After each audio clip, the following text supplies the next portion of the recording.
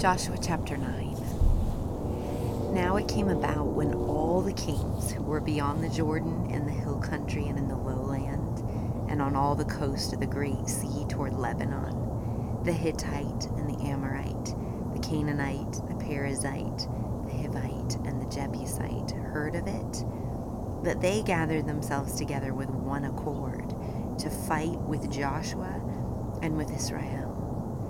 When the inhabitants of Gibeon heard what Joshua had done to Jericho and to Ai, they also acted craftily and set out as envoys and took worn-out sacks on their donkeys and wineskins worn out and torn and mended, and worn out and patched sandals on their feet, and worn-out clothes on themselves.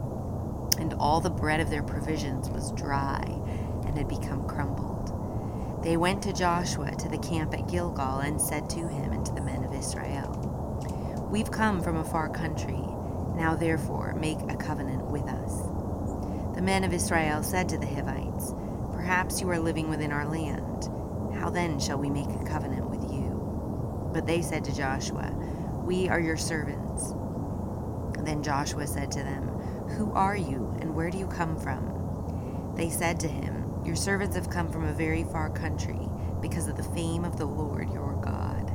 For we've heard the report of him and all that he did in Egypt, and all that he did to the 2 kings of the Amorites who were beyond the Jordan, to Sihon king of Heshbon, and to Og king of Bashan, who was at Ashtaroth.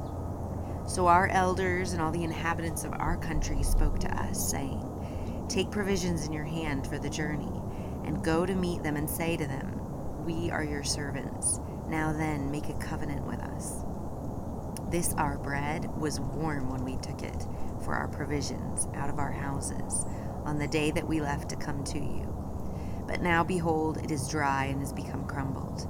These wineskins which were filled were new, and behold, they are torn. And these clothes and sandals are worn out because of the very long journey." So the men of Israel took some of their provisions and did not ask for the counsel of the Lord. Joshua made peace with them and made a covenant with them to let them live, and the leaders of the congregation swore an oath to them. It came about at the end of 3 days after they'd made a covenant with them that they heard that they were neighbors and that they were living within their land. Then the sons of Israel set out and came to their cities on the 3rd day. Now their cities were Gibeon, and Shephirah, and Beeroth, and Kiriath-Jearim. The sons of Israel did not strike them, because the leaders of the congregation had sworn to them by the Lord, the God of Israel. And the whole congregation grumbled against the leaders. But all the leaders said to the whole congregation, "We've sworn to them by the Lord, the God of Israel, and now we cannot touch them. This we will do to them, even let them live, so that wrath will not be upon us for the oath which we swore to them." The leaders said to them, "Let them live." So they became hewers of wood and drawers of water for the whole congregation, just as the leaders had spoken to them. Then Joshua called for them and spoke to them, saying, "Why have you deceived us, saying, 'We are very far from you,' when you are living within our land? Now therefore you are cursed, and you shall never cease being slaves, both hewers of wood and drawers of water for the house of my God." So they answered Joshua and said, "Because it was certainly told your servants that the Lord your God had commanded his servant Moses to give you all the land, and to destroy all the inhabitants of the land before you.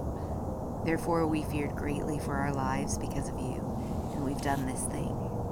Now behold, we are in your hands. Do as it seems good and right in your sight to do to us." Thus he did to them, and delivered them from the hands of the sons of Israel, and they did not kill them. But Joshua made them that day hewers of wood and drawers of water for the congregation and for the altar of the Lord to this day in the place which he would choose.